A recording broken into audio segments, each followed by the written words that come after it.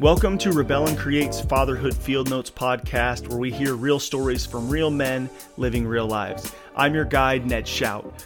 Fatherhood is not only about being a dad, it really incorporates providing and serving a home, loving and serving a spouse, engaging and serving in community, as well as intentionally serving our kiddos. Fatherhood is an adventure, one full of fun, wild, and definitely messy stories. In this podcast, we will hear stories from real men who have found themselves living the adventure of fatherhood. This conversation with my friend Keith was so good. I just finished editing it, and as I sit here and reflect on the conversation, even the end was just so good. Keith talks about his relationship with his high-functioning autistic child who's 11. Talks about engaging in conversation with him and really learning how to speak to him. And that could just be applied to all of us as we learn to speak with our children and we learn to not just let them give us one-word answers, but how to engage in conversation and pull information out of them, and that we shouldn't give up on that. We should just pay attention to it and take the time to know who our kids are. A couple other things that just stuck out, talking about not having an angry household and how to create an environment in your home that is safe and the importance around that. And then really, as men, the little actions, the day in and day out, the things that we do that maybe nobody notices, or we, think that nobody notices, our kids see it. Our kids are paying attention, and the lifelong impact that those actions have on our children are so significant. So please enjoy this episode of Fatherhood Field Notes. I'd like to welcome my friend Keith in the office. How you doing, Keith? Pretty good. How are you? I'm doing good, man. It's Friday morning, crazy week. Yeah. How about yourself? Same. Yeah. Real crazy week. Nice. So Keith and I have known each other for, it's probably been 8 years. And if you have read the Rebel and Create book that I wrote, it talks a lot about Epic, the skate park, and that is where Keith and I met. Yeah, I was managing the place when you were trying to take it over. I was hoping you would have taken it over. I know. The plan was that Keith was going to keep running the place like he was beautifully doing and have freedom to do some of the stuff that you would have liked to have done to make it more successful. Yeah, but I look back at those times a lot, and I like, oh man, it would have been so awesome because we could have made it like the NorCal Barracks, like it would have been. But I look at it like, oh, I would have been stuck there. Looking back at it now, whenever I'm on a vacation and I'm kind of reflecting on stuff, or say I'm camping with my kids, I'm like, I'm not wondering if my phone's going to ring with, hey, somebody broke their leg. We need you down here. Yeah. Or the roof is leaking. Yeah. Right? That stuff would happen. Well, not only that, but that's, what I have now is so far beyond running a skate park. You know, even though running a skate park sounds really awesome, no matter how much you're really making, like how far can you move up the ladder if you're going to live there. Yeah. That's going to be your life. Yeah. Yeah.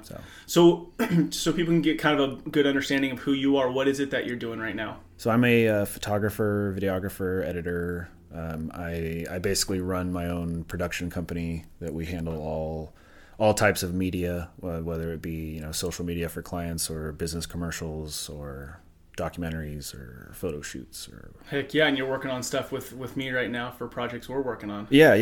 I'm helping produce some media for you. Heck yeah. Super exciting. Okay, so you are married. I am married. How long you been married? Married 4 years. 4 years. And how many kids do you have? I have two. I have one from a previous my first son was from a previous relationship, and then my wife and I have a 3-year-old. Awesome. Well, he'll be 3 in December. Okay. So. And what have your kids called you over the years? Dad. It's just Dad.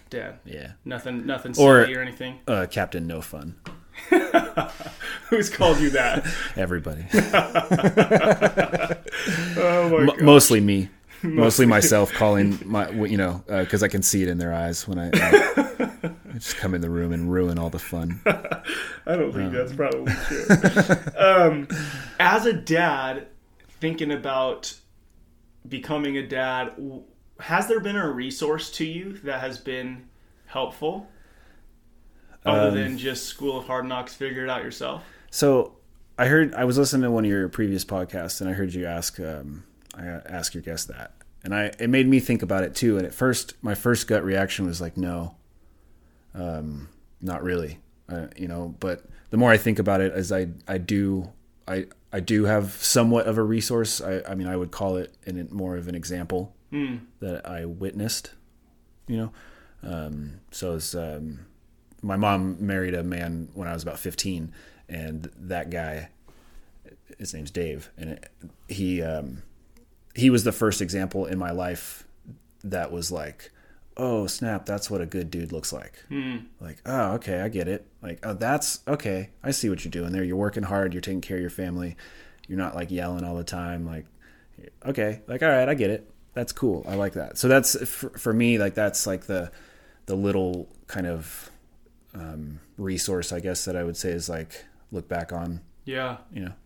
Was he? Is he still around in your life? Yeah. He's still married to my mom. So okay. Yeah. It's Grandpa Dave. Grandpa Dave. Dave was a resource to you. Yeah. Because you saw him. Yeah. Did you rebel against him when you were 15? Oh yeah.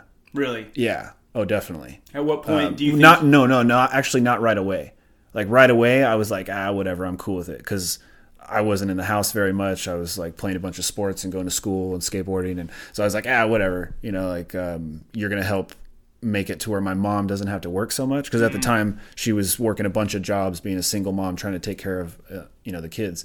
And I was like, oh well, if you come in, then she won't have to work so much, so whatever, I'm cool with it. But then as I think it was probably around like 19 is when I was just being kind of like a little shithead, lost teenager. Yeah. And got into it with him just like one major time, and ended up like leaving the house and like moving out and just whatever. But it was my fault. I was being an idiot, and he was just like, if you want to act like that, get out of here. And I was like, all right, bye.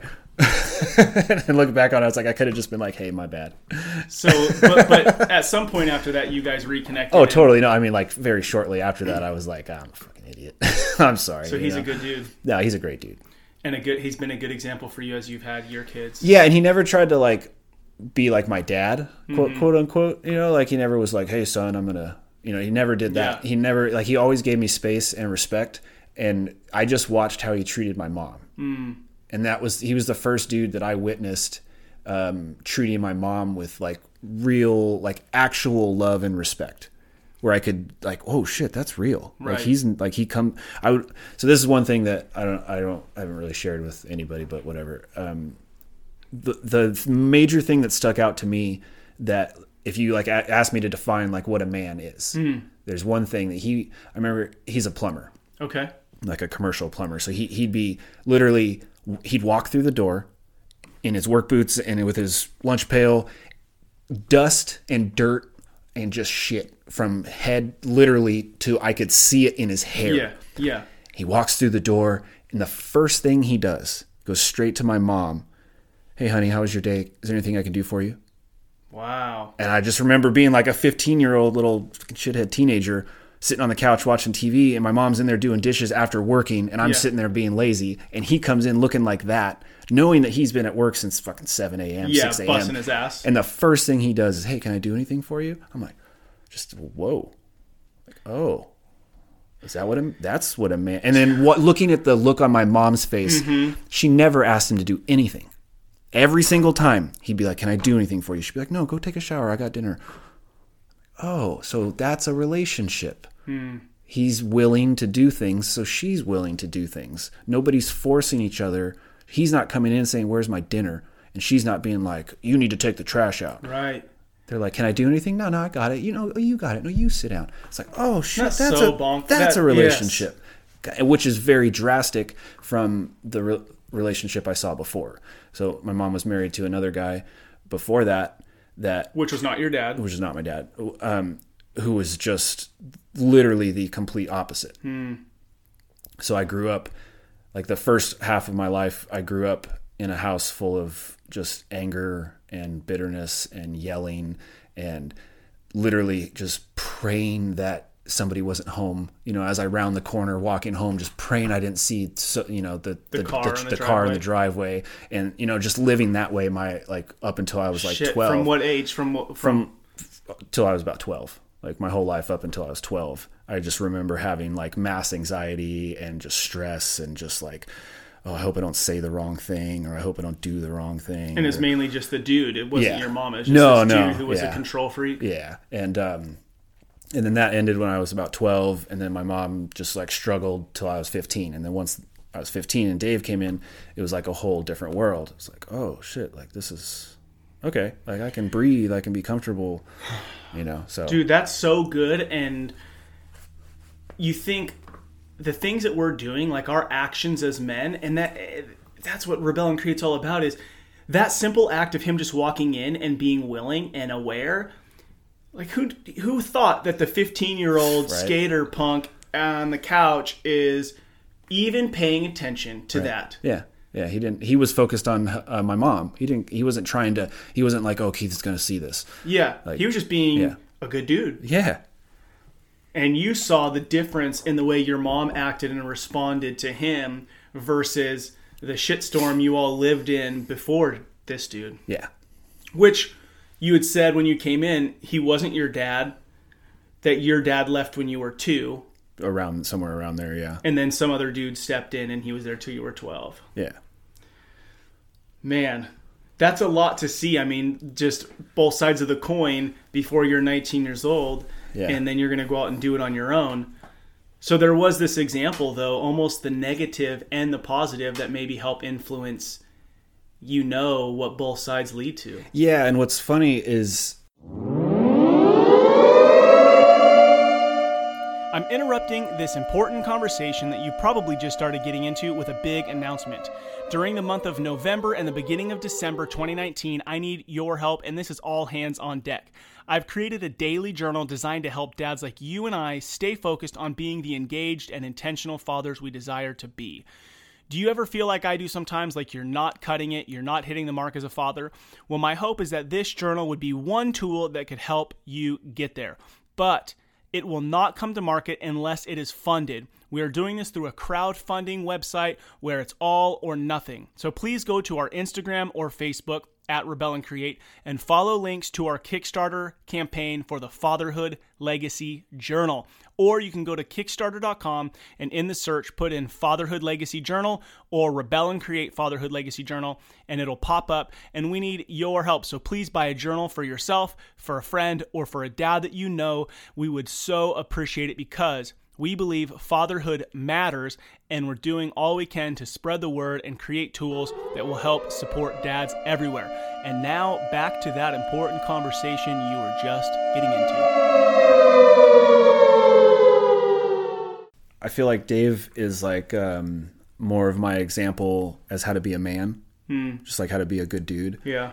And the negative that I had before is like kind of like my guideline of what not to do. Yeah. So I find myself sometimes heading in that direction with my kids and really having to check myself like, oh man, like don't have an angry household, and right now is in my household's a little stressful.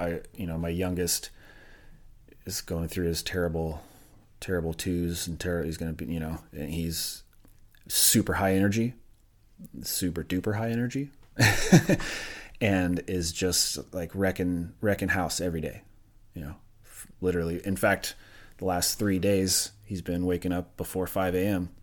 Ready to go, screaming, banging, and just ready. Damn. Having us lose our mind before 6 a.m. It's like, oh my God. And on top of that, I've had a really busy few weeks. Yeah. And so is my wife. So we're both like extremely exhausted. Yeah. So let's talk about that for a second. So Rebel and Create, I think that kind of leads us into the Rebel and Create topic that we've been talking about is, for me, Rebel and Create came in 2015. It can really be applied to any aspect of my life, but the core, it's to rebel against the expectations I put on myself or the expectations that I think the world is putting on me as a dude. And then out of that, don't just rebel for the sake of it, but to create something out of it. What am I hoping to create out of my rebelling against the status quo?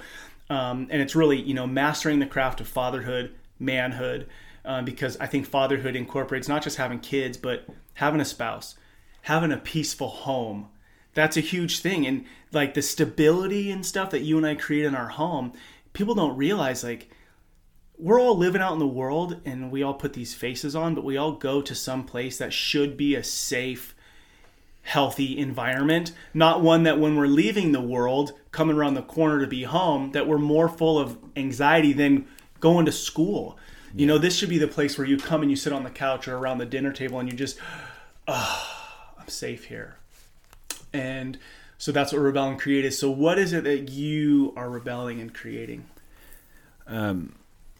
For my wife and I, the major thing that we kind of get flack for from our peers and family members is the fact that we're a one income household. So my wife is a stay-at-home mom, and my business has its ups and downs. I'm still building. I've been full-time for about 8 years now, and I've gone through a few different business changes with partners and different avenues of what I'm going to focus my business on, as most, entrepreneurs growing your business. And so there's times where we struggle, and when I say struggle, I mean like really struggle. Like we're like, living gig to gig, and I don't even know when the next gig's planned, just hoping somebody calls me for something so we can like buy some groceries. We've gotten to that point, and during those times, our moms or whatever will like hook us up with some groceries or whatever. And they always, drop a comment, like, oh, maybe Crystal could go back to, if, Crystal could go back to work or whatever. Or somebody will like email her like a job posting, because she used to work for the state. Okay. So she was, a state employee. So you could still get like job postings for state jobs, once you're in the system. And so every once in a while, somebody will like email her a job posting. And she's like, I'm not planning on going back to work. What are you doing? Well, you guys could have more, and we don't want that, because with her going to work comes somebody else raising our children. And we're not down for that. From the beginning with her, I told her that that's not necessarily what I wanted, but what I wanted, that was the environment I wanted to provide for her. So if you want to work, you go ahead and work. If you find a job that you're like, I love this job, of course, go work. We'll figure it out. But if you don't want to work, like, you don't have to. Like, and if you want to stay at home with the kids, you stay at home with the kids. Like, that's what I want. And I told her that's not necessarily what I need from a wife. That's the environment I want to provide. So I want to be able to work hard enough and long enough that my wife and kids can do whatever they want, whenever they want. She kind of rebelled against that for a little bit, because she wanted to, I'm an independent woman. I want to make and then finally she was like, all right, I'm down. So now she's, a stay-at-home mom, and which is a hard job, man. Yeah, especially if your job starts at 5 a.m. Yeah. Right? Yeah. I mean, and sometimes it's like, dude, just dropping this kid off at daycare all day is a breath. And that's fine if that's what people do, right? Of course. Because it's whatever works for you. But you just go, man, props, because, you and I are working right now. We're here doing this, and we're going to do some video stuff this afternoon.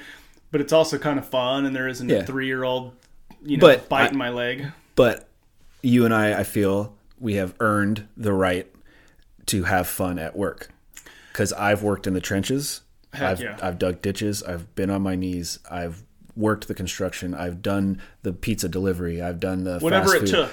I worked. 1 year I was working, and I took a job. It was actually when I was working at Epic. I don't even know if you knew this, but one Christmas we were so broke that I took a job waiting tables at night so that we could provide some gifts and make it through the winter.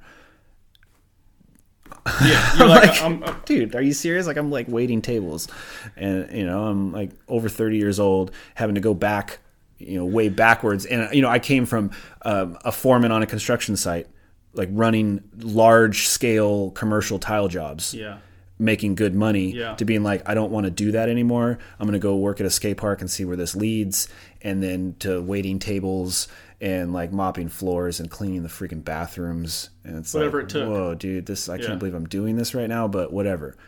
So I feel like when I have fun at work, like, well, I've done the other side too. You don't have to feel bad about it. So I'm allowed to do this now. I feel, I love it. So out of the rebelling against, the dual income kind of cultural expectation, you're creating an environment for your family. Yeah, I think that's not necessarily my my main goal with the business. So the one income family, that's I guess the environment for my kids and my wife to be able to have the freedom. But the business that I'm running, I'm focused on creating something that's sustainable. So I want to create something that my sons can look at and say, oh, I've got an easy, accessible career path, or I can go do my own thing. Yeah. And if they want to do their own thing, they do their own thing. But they've got something that they can step right into and make a good, fun, enjoyable living, or even just run the business. You know what I mean? Like I would like to get it to a point where it's multiple employees and running itself, and then they can just make money off of it and then go do whatever they want to do. So that's like what, that. That's what I look at. What I'm trying to create is not necessarily wealth. I don't want to, I obviously want to be rich and successful, but the purpose of the success is to basically build like a franchisable real estate. So I film mostly real estate, and that's obviously fairly cookie cutter and can go anywhere in the country. So I'm trying to build something that can be franchisable, and then they can literally just live off of and go find their passion to be able to do what they want. I dig it because I think that that's kind of a lost art, as I try my best to teach my kids what I do and, how I do it. And, 100 years ago, your kid would get up with you every day and just go plant seeds. Yeah, work the farm. Yeah, whatever it was that you did. And now it's not so much like that, which I almost think that too many options is a little crippling. It's like you can be whatever you want. Well, shoot, I don't even know. It's almost like it'd be nice to have something to follow. And so I like that your approach to it, because you're like, I'm creating something that they can step into.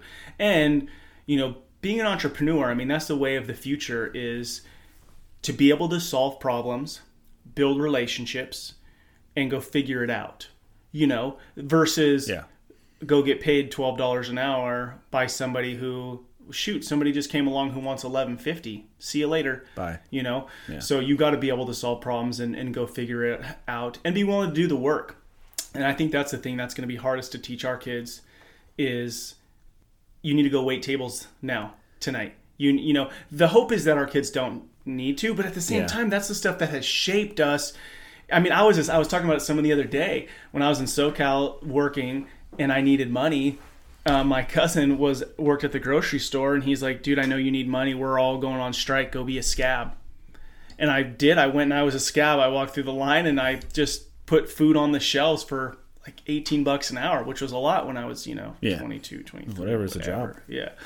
So, working a first job and then going and doing that from 9 until 2 a.m. or whatever it was that I was doing it.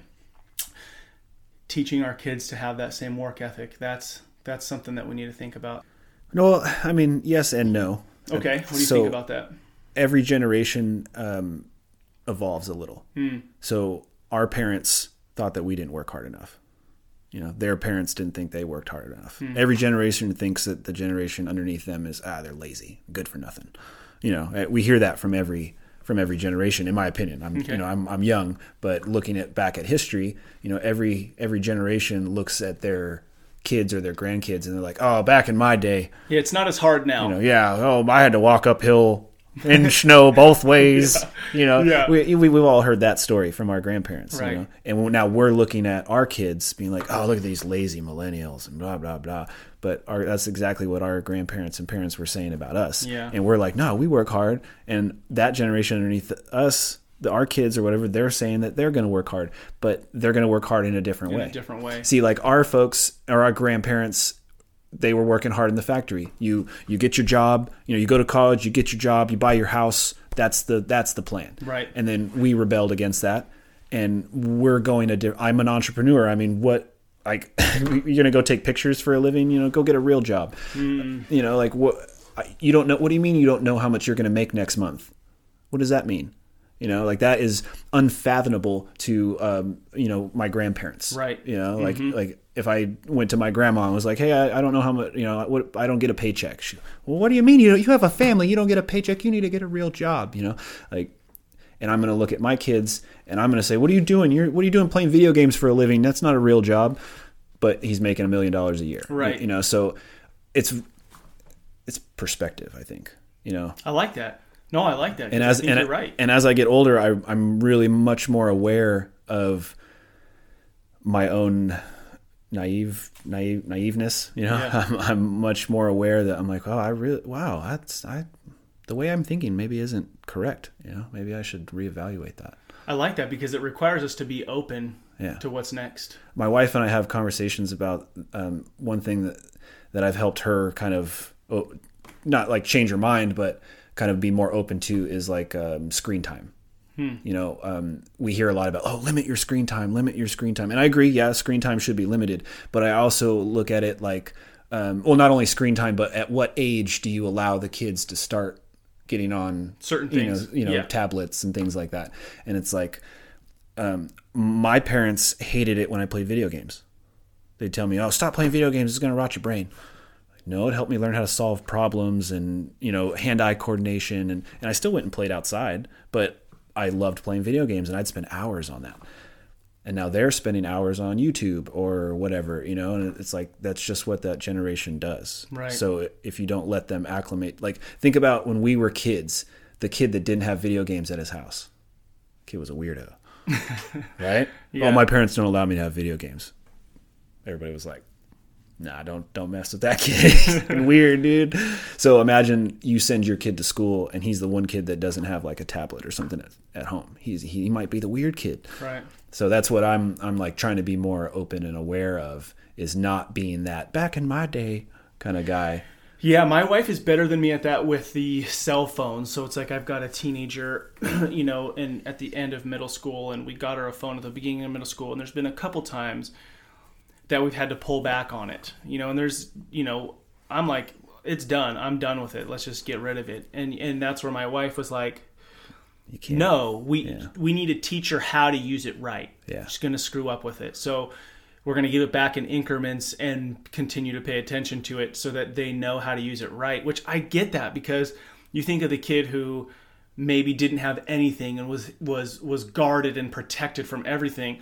As soon as they hit college or high school or some situation, they're screwed because they don't know how to handle themselves. Yeah, as soon as they get that inch of freedom, they just go nuts. Well, they don't even know. It's like, you're not going to talk about, like, let's use alcohol, for example. You're not going to talk about it at all or kind of make it aware, or your kids know what it, I'm not saying your kids should know what it tastes like or whatever, but you know what I'm saying? Yeah. Like, and then all of a sudden they're put in a situation and they have 5 or 6 and they're like totally gone because they never knew anything about being aware of how it impacts you. So yeah, those are things I think as parents, it's like, you can't protect your kids from everything. It really sets them up for failure. Well, it's not only about protecting your kids, it's about not putting your kids into your childhood because you grew up in a different generation.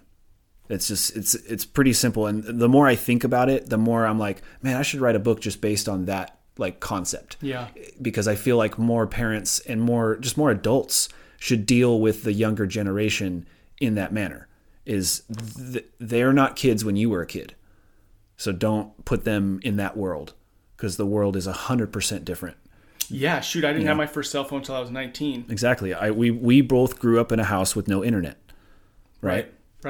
I mean, I still remember literally having, and not for a goof, but a literal rotary phone on my wall. Mm-hmm. Like I remember that we lived in a house that had a freaking rotary phone on the wall. With a long ass cord or something? Well, no, it was like one of those regular ones. And then we had the ones that had the 30-foot cord. Yeah. But I remember that time. And so I can't put my kid, my 11-year-old son into a world where the internet doesn't exist. I can't do that. because you can't do that. It's a different world. It's not that world anymore. He's gonna be like, what do you mean no internet? Is it like turned off?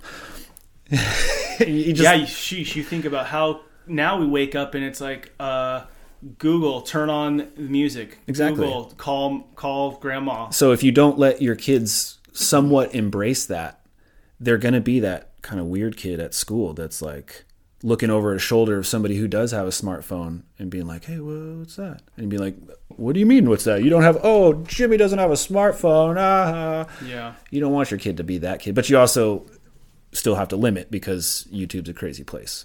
The internet is a crazy place. So you don't want your kid just kind of wandering around. But now, even just talking about it, I'm thinking the world was a pretty crazy place when we were kids, and our parents just said, have at it. Go outside. Come back by dinner.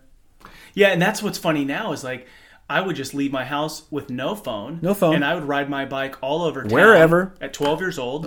And now we won't do that. No, but and then we're worried about them being on the internet. It's like, okay, so they're going to see some stuff. Like, okay, that's probably detrimental, but we could have gotten like kidnapped and murdered, and you would have never known ever what happened, because there's no phone, there's no GPS, there's nothing. You're just like, I don't even know what direction you're heading. I don't know what you're wearing. Just go, be back by dinner. That's the intro to your book right there. You know? And now we're like, it can't be on YouTube because they might see something. Yeah. So I don't know. That's kind of the approach I take with dude, that's, you know? I love it. I love where this has just gone, because you're passionate about it and it matters to you. And I think that it's important for us to be aware for our kids. So yeah, for me, I think the passion comes from trying to figure out how to be a good dad, because I didn't really have that model. You know, Dave showed me how to be a man, but I didn't have a good example of like what a good dad looks like. So now I find myself like when I listen to podcasts like the last one you just put up, and then when I see like you interacting with your family, it's like I get really intimidated, because I'm like, I don't know how to do that. You know, and I feel like you asked me when we first came in, you're just like, oh, you think you're a good dad? And it was just kind of like a lighthearted question. Yeah. And most guys are probably like, I think I'm a good dad. You know, I really don't. I'm really uncomfortable answering that question. I find myself like, I don't know if you noticed, but I was like totally quiet for a second, because I'm like, well, I guess I don't. So in my opinion, your response is pointing that you are a better dad than you realize. And I don't want to say one dad's better than the other, because I'm so about be yourself. And I think that when you answer it like, I don't know, I think so, that you are thinking about it. Always. That you're thinking about it. Now, I do think at a certain point, not that this is like what we were going to talk about, but at a certain point, I think, honestly, dude, I'm 36, and only in the last 2-3 years, like I've really started to be more confident about myself and who I am. I think personally that everybody struggles with insecurity, and we cover it in different ways. But I think at some level we're all asking, am I a good man? Am I a good man? Am I a good dad? Have I made it? But at a certain point, I do think that I need to look in the mirror and be okay with myself. But my point is, in you saying, I think so, and I'm trying, versus, yeah, man, I'm a great dad. You're just saying that. You're not actually thinking about it. I think the dude who wakes up and goes, am I being a good dad? Am I being a good husband? Am I paying attention? That means you're paying attention. And dude, do I screw up sometimes? Yeah, for sure. But it's what do I do from that screw up? You know, so being a good dad, what does that even mean? Yeah, I don't really know. I mean, like I said, I think my actual answer was like, I'm here, like I'm there. Yeah. So I think that the two things that I think I fall to is like, I think we should all be ourselves, but am I serving my family? You know, am I serving my family? And I do think that as a man, to balance, because I'm working right now. So yes, I'm serving. I'm working. I do think at some level I'm also setting time aside just to be with them. And it could be watching a show. It could be reading a book. It could be going to the park. It could be literally anything if I'm not just thinking about myself. And that's a hard thing, maybe just for me, but I think everybody is thinking about myself. Like, am I always thinking about myself, or am I pausing to think about how's Sarah today? Wonder how she's doing. Like Dave, who walks through the door and says, I've been, digging and plumbing all day, but how are you? Do you need anything? Can I get you anything? And just that one thing makes the person feel like, this works. And that's a relationship. I think too deeply. Well, it's not only that, it's the butterfly effect. It's the impact that has on the 15-year-old that's sitting on the couch. So who's talking about it, 15, 20 years later? Yeah. And still very vivid in my brain, and I try really hard to make sure that my kids see that too. Okay, here's where it is, man. Because you and I say, am I a good dad? And we go, am I planning this week-long trip to Disneyland? And spending all this time, money, and energy. And that's great. I'd love to do that. But all Dave did was walk in the door and ask a question. Yeah, and it changed my life. And it changed your life. Yeah. And so I think sometimes we get, because of internet, because of Instagram, I see what so many other dads are doing and go, oh my gosh, that dude, how did he go out on the lake with the paddle boards on a Tuesday morning? Yeah. Or whatever it is that I saw, and we compare ourselves a little bit. Those things are great. Try to do whatever you can with your family.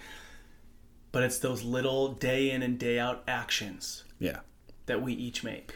And that's what I focus a lot of my energy on is, see, I struggle a little bit because, like you said, with like the Instagram and all that, I see a lot, and it makes me feel unsuccessful because like I'm still renting, and I don't have jet skis and I don't have a RV and I don't, it's like I don't really have much of anything. We don't take a lot of vacations because we can't afford it. We're kind of just like living right now while the business I'm trying to all my energy is really going into like building. And so it's a struggle right now to look out and feel any kind of success because I'm like, I don't have anything to show for all this hard work that I'm doing. But then I have to take a step back, and I think I'm home every day.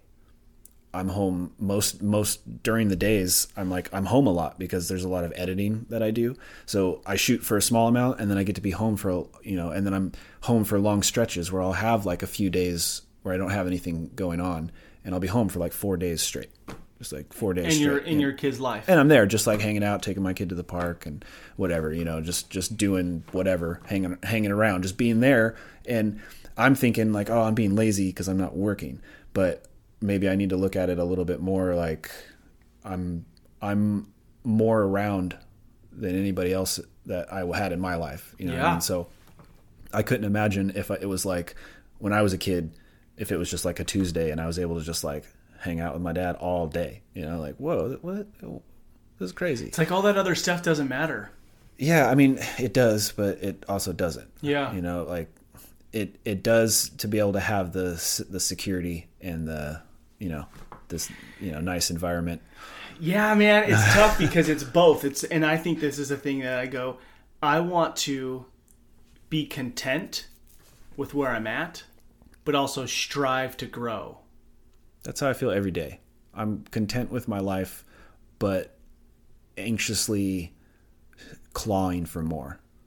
If that like makes makes any sense at all, is that it's because it's both. It's because to say anxious and content are two opposites. Yeah. So it's trying to live in that tension of I'm going to sit down and play with my 3-year-old at the park, and I'm also working towards some other things. Yeah. And they're not better. So my dad keeps pushing me on this word better. So it's like I'm not better today than I was a year ago because I wasn't bad a year ago. It's just now, but I will say that if I look back at myself a year ago, I want to see progress and growth. You could say better. I'd say better. Yeah, I know, but he's pushing at me on better. Well, I think it's a mindset is that when you say better, you don't have to think bad to better. You think better, even better. Yeah, I like that because even better. Yeah. So just throw that word in the front is like, I want to be even better than I was last year. Yeah. I don't want to be better because that, that does imply maybe some I wasn't as good. So you want to say, I was great last year. I want to be even better this year. Yeah. And it's because, and I think sometimes people push back on that, but we're about progress. right? We're evolving people, Yeah. and I want to grow, and I want to continue to be more the person I want to be. Yeah. Oh, I forget what the scientist's name is that says he wants to. Everybody does like 7 impossible things before breakfast. Waking up in the morning. It's an impossible thing to just like wake up. You know what I mean? The human body, we do 7 impossible things before breakfast. What do you mean you can't get up and go to work? You know, your lungs are working. Like you're literally intaking oxygen from however that exists, comes into your, and then turns into something and pumps through your body. You've just done 7 impossible things before breakfast and you haven't even gotten out of bed yet. Dude, that's killer. So don't tell me that you can't, you know, whatever. Yeah. Yeah. Like look at what your body's doing. That never stops. And you can't get up and, you know. Dude, that's really good. So my alarm, my work alarm, says, you know, you can put like a note. Where it just says, "Get up, bitch."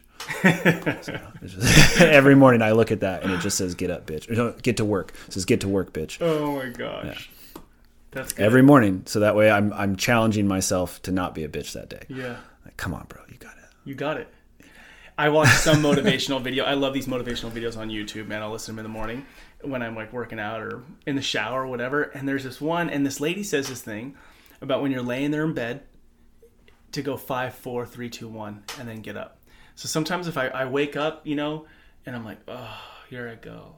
I'm just like 5, 4, 3, and dude, just up, just bounce out. He's like, whatever works, you know? Yeah, well, yeah. So, all right, dude, we got about 10 minutes left.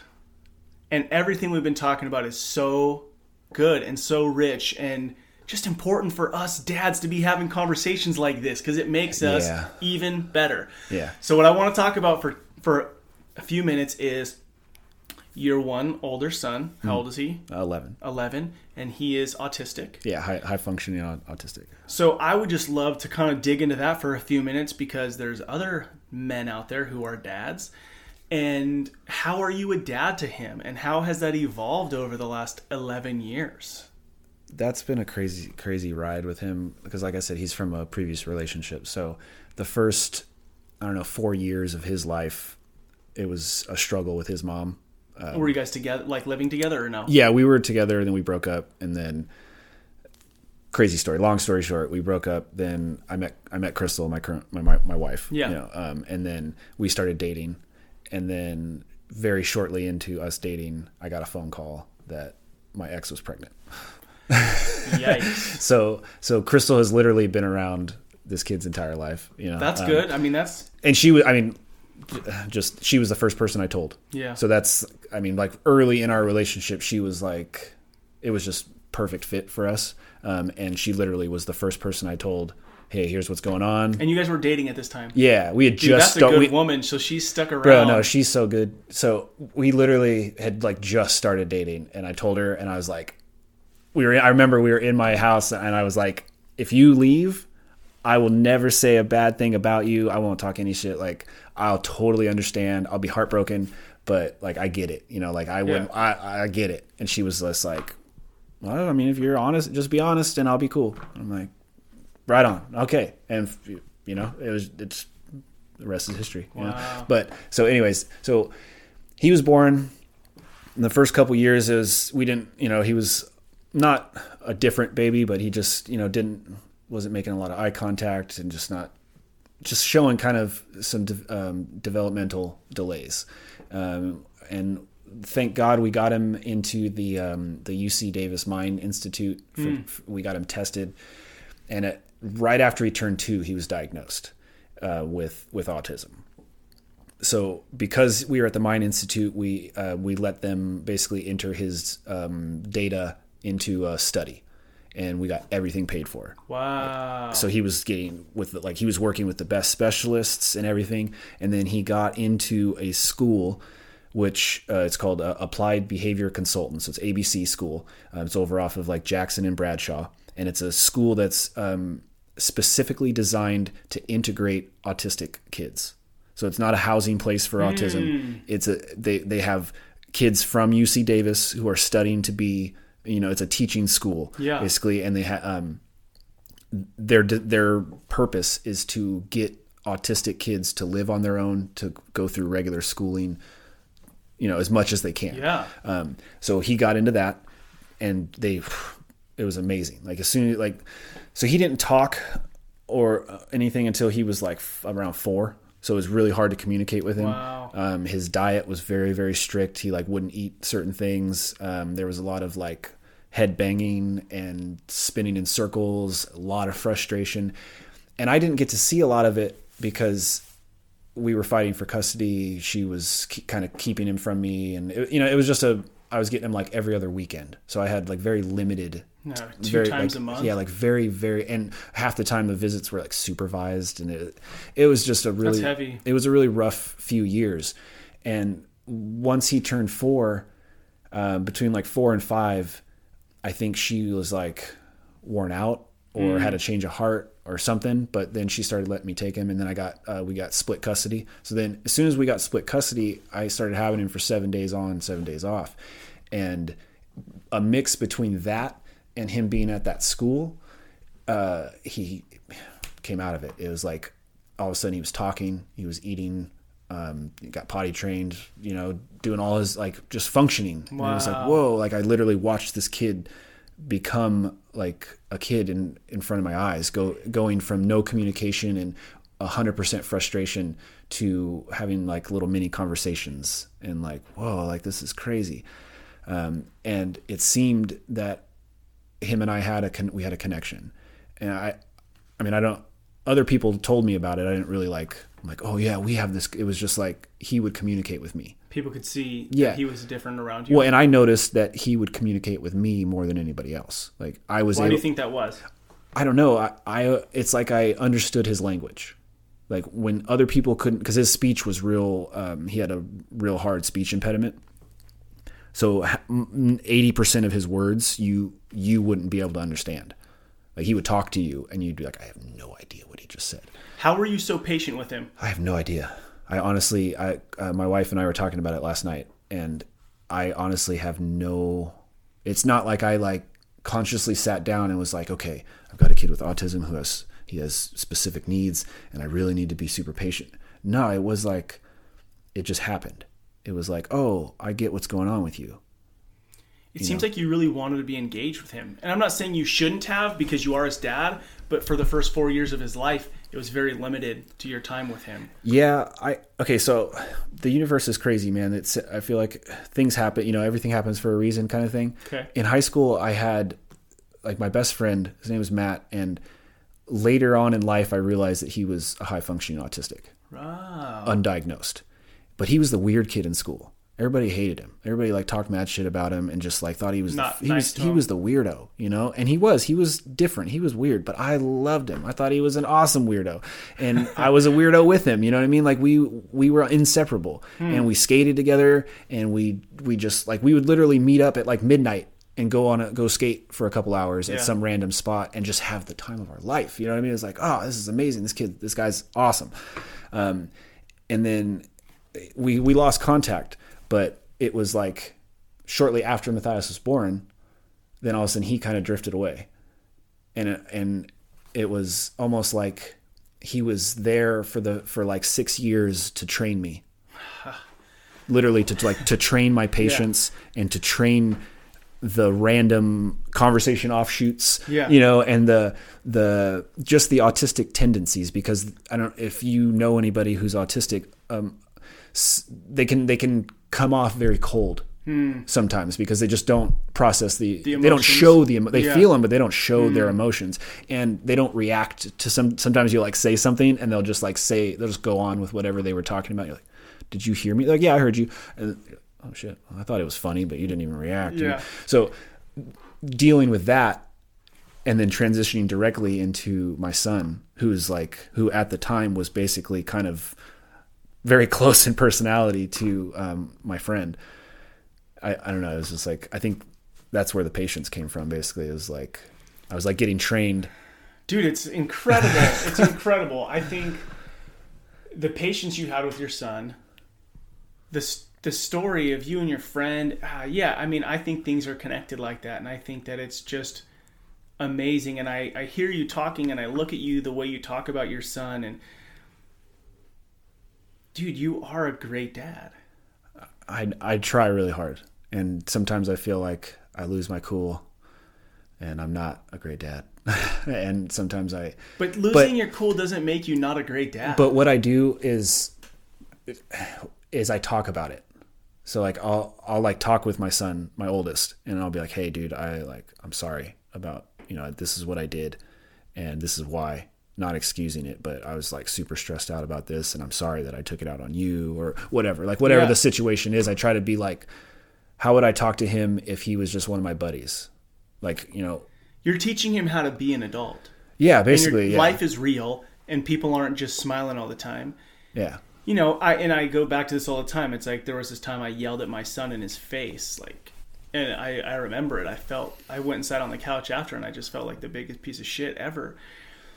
And I went down and I got him out of his bed and I got on my knees and so I could be eye to eye. And I'm like, dude, I'm sorry. That was not cool. Now, if I did that every day, then I'd be a maniac and my kid wouldn't trust me. Kind of like that. I don't know how dad's going to be today. Yeah. But if on occasion I just don't, because if I handle every situation perfectly and then I go, anything that's actually real, I hide from my kids, then when they have a hard situation at 20 years old, they're going to think something's wrong with them because I didn't handle it like my dad did every time. And that's another one that people, we've talked about on the podcast a little bit, is like fighting with your spouse. To what level do you let your kids kind of see and be exposed to that?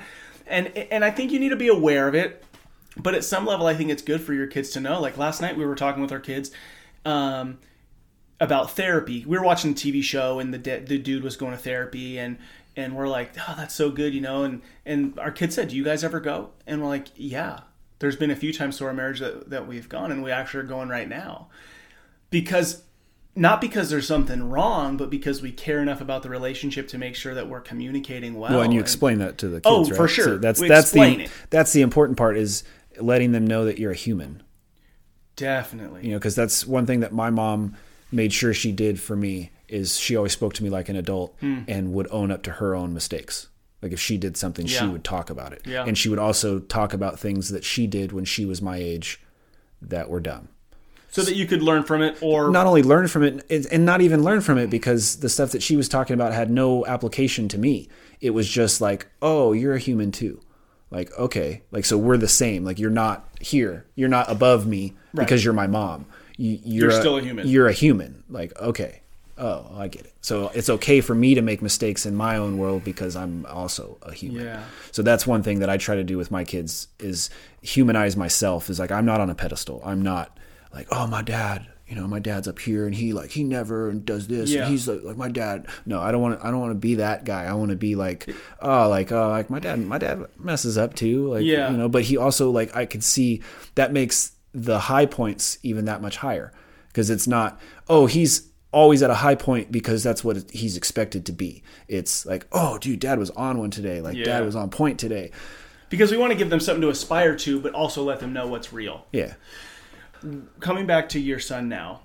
Yeah. Sounds like when you were got custody and you were really a part of seeing him flourish into a child. Yeah.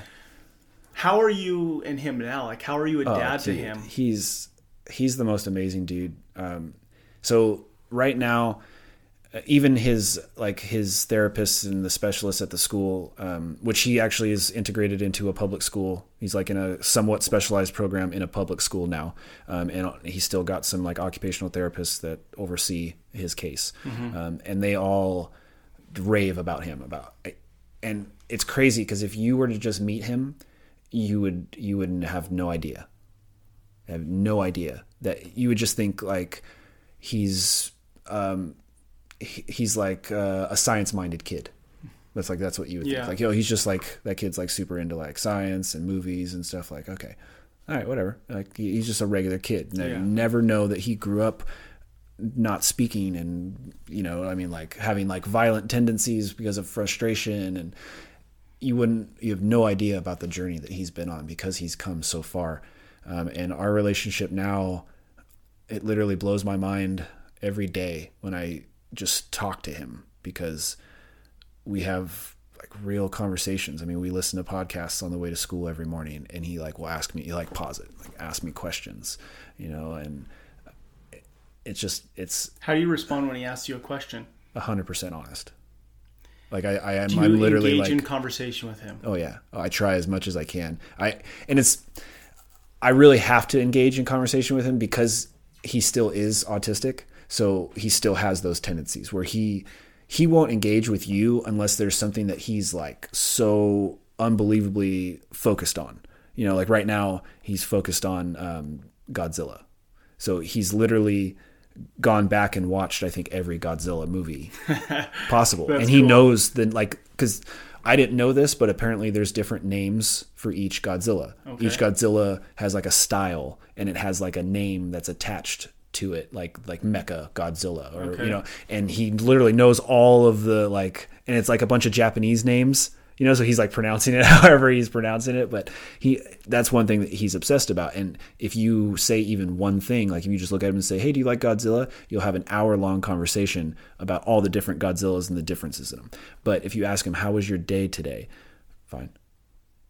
And then he won't say one more word about it unless you're like, hey, so what did you learn about today? So I've learned how to engage him in conversation, how to draw things out of him. Unlike anybody else that I know, you know, I mean, I don't see anybody else that has the ability to get the amount of everyday conversation out of him. You know, I'll ask him, so what did you do in the morning? And then he'll tell me. And then because of his autistic brain, he'll just start listing all the things. Next thing you know, I've heard about his whole day, heard about everything that he's done through the entire day. And then he's like, all right, I'm back to my tablet now. Like, cool. We just had a half-hour conversation about your whole day. You recited everything you learned about, what you did at recess, what you had for lunch, how you felt about it, who you played with, and all I had to do was spark that first one. Just, you know, just get you going, and then you know. And I think that's the difference. Is a lot of people don't know how to get that going out of him, so they get that coldness. They're like, "Hey, how was your day with Dias?" He's like, "It's fine. We're boring." And then they're like, "Oh, okay, all right, I'm done." Dude, I'm so inspired right now just thinking about my own. I have twins that are 10, and I have an 11-year-old. I'm inspired to go, I want to be the guy who knows how to pull conversation out of them more than anyone else. Not more, but that I want to care enough that when I pick up my 10-year-old from gymnastics, I'm like, hey, how was gymnastics? It was good.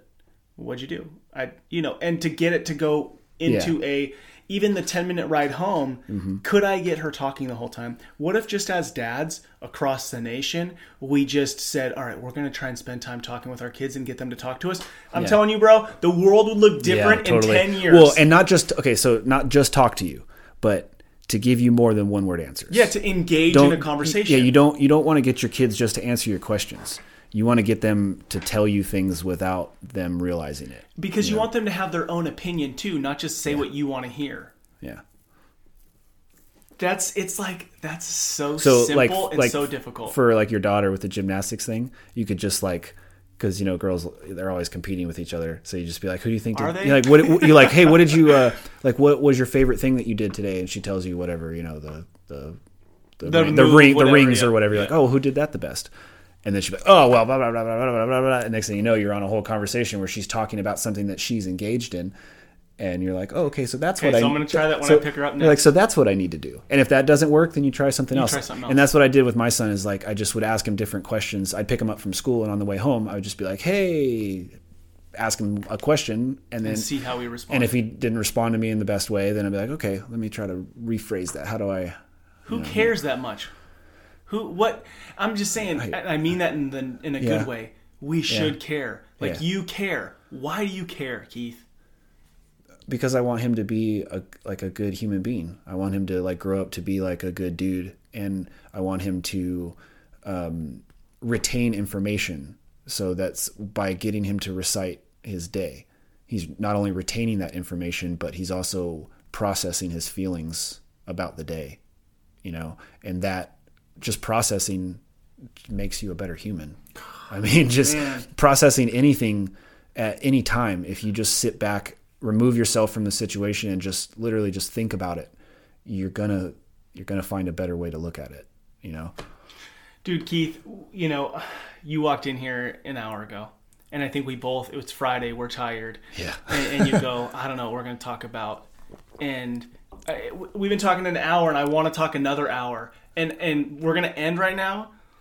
But I want to tell you, bro. I'll come back on something. I am inspired by you. I think you are an incredible human. I think you're really, really smart guy. Thank you. You're smart, man. The way you think about people, the way you process your life, the things you remember and notice, and how like you just said you want your son to do, you've done that regardless of the environment you had or hadn't control of, right? You didn't have control over all of that, but you took all of it and you processed it, and it shaped you into the man you are. Dude, I'm just so impressed and think you're a great dude, and I really appreciate you coming on and being open. And as I've thought about why this podcast is important to me, is I don't think enough men have the opportunity just to be vulnerable for a minute. And to sit and talk about all that stuff is like kind of bearing your soul a little bit. Not a little bit, a lot. Yeah. Yeah. But it's real. It's the stuff that matters to us. It's work, it's life, it's family. And man, I really appreciate you sharing it all. Yeah. Well, thank you for having me on. Dude, so good. All right, man. Thank you, and keep doing what you're doing. Yeah. You too, man. What another great episode of Fatherhood Field Notes. I just love hearing Keith talk about his relationship with his son, and I want to be that same dad who has those conversations with my own kids. I just leave that conversation inspired to engage with my children and be in tune with who they are and who they're becoming, and really paying attention. I loved what Keith said when he said, I want him to grow up to be a good human. He needs to be able to process his feelings about the day. That is so good. And I think that a lot of us struggle with, are we a good man? Are we a good husband? And what does that mean? And I think serving our family and being aware of who they are answers that question. So I just want to say thank you to all you dads out there listening to Rebel and Create's Fatherhood Field Notes podcast. What you do matters. Don't be like everybody else. Be yourself. That is who your kids, your spouse, and the community needs. This is your guide, Ned Shout. Together, let's continue to rebel against the view that fatherhood has little impact and create lives engaged in the craft of fatherhood. And if you enjoyed this, please write a review and share it with a friend. Talk to you next time.